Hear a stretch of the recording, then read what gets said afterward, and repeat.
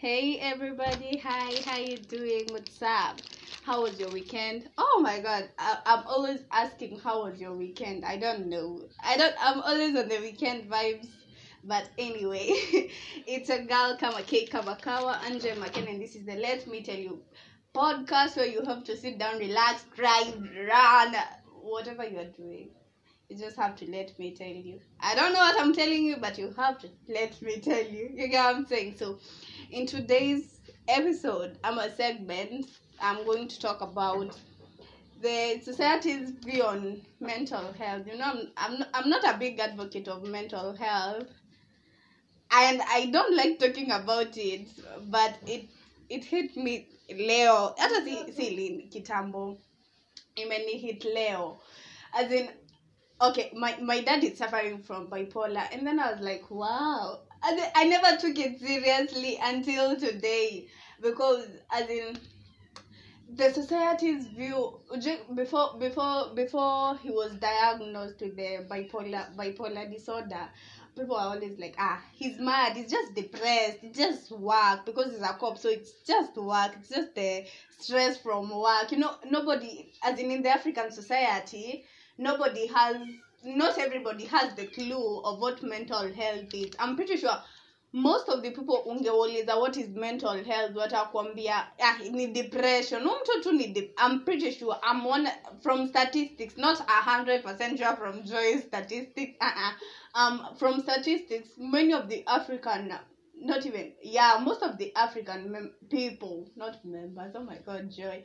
So most of the African people, ukiwauliza what kind of mental health do they know, ama hizo types of mental health, they will tell you depression or mental illness, not mental health. Okay, I always have my English person, you get what I'm saying? So my mental illness, they always tell you depression, and then they only know depression, they don't know those other nini disorders. So I was just thinking, and then I was like, when my dad, before he was diagnosed with the bipolar, we knew ni stress. Ile tu unasemanga ni stress ya kazi. Si kitu mingi, ni stress ya kazi. As in squeezy, because of the curfew, nini, stress ya kazi. You get what I'm saying? As in nobody like told us, this is something in the long run, it will come to affect him. Nobody told us. I'm not a mental health advocate, but it get too many heads. As in, I think there should be people out there, the counselors out there teaching people, as in the mental illnesses, and people should go for the mental checkups. Venye tunaendanga kuangaliliwa cancer, hizo magonjwa zote, as in how we go for those checkups, annual checkups. I think we should, I know we should all be going for the mental health checkup, because you don't know when it's gonna hit, when it's hitting. If you already have it, you don't know, because you can tell me, my dad, when he was in his early 20s, alikuwa anajua atakuwa na bipolar. Maybe he did, it was something that was there, but haikuwa imedevelop as it is sahi. So maybe, I'm pretty sure, I know, I'm pretty sure he will not have known. And it's hard kwanza, when this person doesn't know what kind of illness he or she is going through. You get what I'm saying? So I'm a very vocal advocate of, you should go and be checked your mental health. Kwanza venye sahi, the society, the country, the economy, you don't know when it's gonna hit. You can just think it's mere stress, it's just common stress, as in, people just tell everybody, okay, there's this thingy that people usually tell you, wewe uko bipolar, by the way, just because, as in, you keep on changing your moods. Ile time unasikia uko sawa, and then utakwambia by the way uko bipolar. You get what I'm saying? As in, it's something that people know. Yeah, people know what is bipolar disorder, right? They know, but they don't know how it affects them, and and how it is, and what is bipolar. They don't know, or what is depression, or what was the other nini. I've learned a lot of mental illnesses hivi karibuni, so people don't know. Majority of the people, they don't know, and the African society tends to shame people with their mental illness. We have seen that a lot. Mimi unaweza pata mtu ako na mental illness hapo nje, unamwambia wenda Mathare, you know that thing triggers somebody. Wenda Mathare, unafaa kuwa sijui hospitali, unafaa kuwa psychiatric. It's okay, but don't be harsh. Don't tell that person harshly, because it triggers something. Kama mtu basi alikuwa in the process of healing the depression, you know, atarudi tu bado score ya 0, atarudi tu hapo, you know, as in the society, the way the society has placed put the mental illness, there's not, I know there's not enough mental health awareness. That's what I can say. After my dad was down, you know, the doctor was like, when you were, so my mom is the one who used to go with my dad for the medicines and all that. So this certain day, I was sick, yeah, maybe. So it was his day, it was his day to go for the meds, to go for the checkup. So no, is a daktari. Now, by the way, ni ugonjwa gani anaenda? My mom, I'm pretty sure till today, my mom just knows my dad is depressed. I'm pretty sure that's what my mom knows, and most of my relatives know. My dad is just depressed. He's just stressed. That's what they always know. But they don't know it's the bipolar. You get what I'm saying? So when I went to and ask the doctor, now by the got nini shida, kaniambia babako kona bipolar. I was like, where?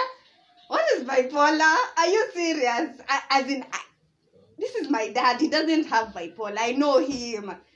As in, you don't even understand. This is something that is very new, and it's something you don't expect. He's in his 40s, 35, his 40s, and then you don't expect he is bipolar. You get what I'm saying? As in, it's hard.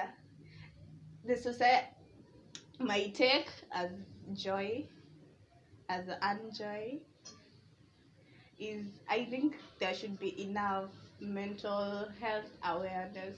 People should be taught it should be in our syllabuses back in high school. Ukiwa primo unafaa kunafunzwa. By the way, okay, this is it. People should be told, you know, when you have those suicidal thoughts, you know, when you have these mental illnesses, Shalom ameniambia si mental health, and I know all of you who have been listening to this podcast already know with Shalom. So Shalom ameniambia si mental health, ni mental illnesses. You know, when imefika points unajisikia uko suicidal, you should go and check a doctor or a counselor or somebody who can hear you out. Don't go to but then there's this something we were told by the mwalimu when we were in class. See, I told you I'm taking a course on counseling. So mwalimu was like, you know, kama mtu ako na shida, like for example, before we knew my dad was bipolar, before he was diagnosed with bipolar, ujua what we did? You guys don't even know. You know, we went to the pastor for consultation. Do we knew, as in the society, sisi as the African community, we know, pastor atakuombea, atakushughulikia. You get what I'm saying? As in pastor, ni pastor atafanyia aje Shalom? Pastor atakuombea, right? Pastor atakuombea, pastor atakutu. Ujua pastor can tell you it's okay. You don't worry, God will come. It's something that is there. It's, how is it called? It's radical. It changes. It's your brain hormones have not stabilized to one point.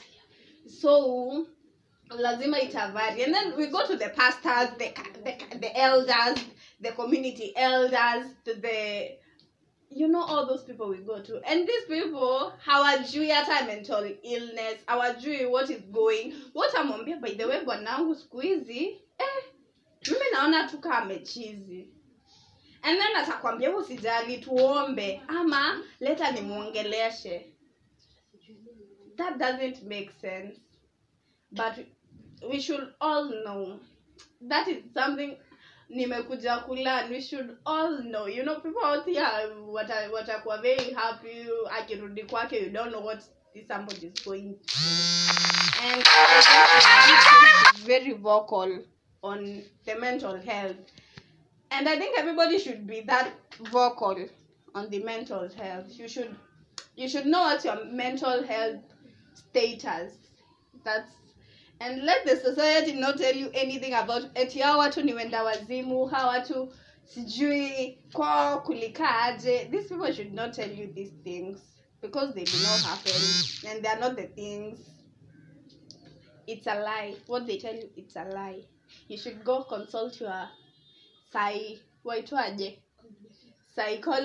your counselor, psychiatrist, whatever. Me, I don't know, your daktari, your family doctor, as in we should not put a certain phase on mental health. It's not right, it's not nice. You should all be advocates for mental health. You don't know who's next. You don't know who will lead kujia in your family. You don't know, right? Yeah. And by the way, guys, on that note, that's my take on the society on mental health. That's my take. So but let me tell you guys, I have some good news. Okay, I've surpassed my time, but I have some good news, guys. So ni juzi I was sent an email by somebody from Pod Status, and guess what? My podcast is number 4 on relationships. I know, since I started this podcast, now to call episode 12, it has all been relationships, love, relationship, sex, relationship. You get what I'm saying?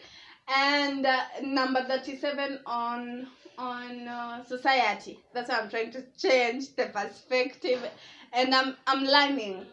And this is a journey. I'm learning, and I guess we will learn together. And thank you for listening to my podcast each and every day. I thank you for sharing, for letting me motivate you kila siku each and every day. It's amazing, and it's an amazing process that I don't know where I would have been without you guys. I love you.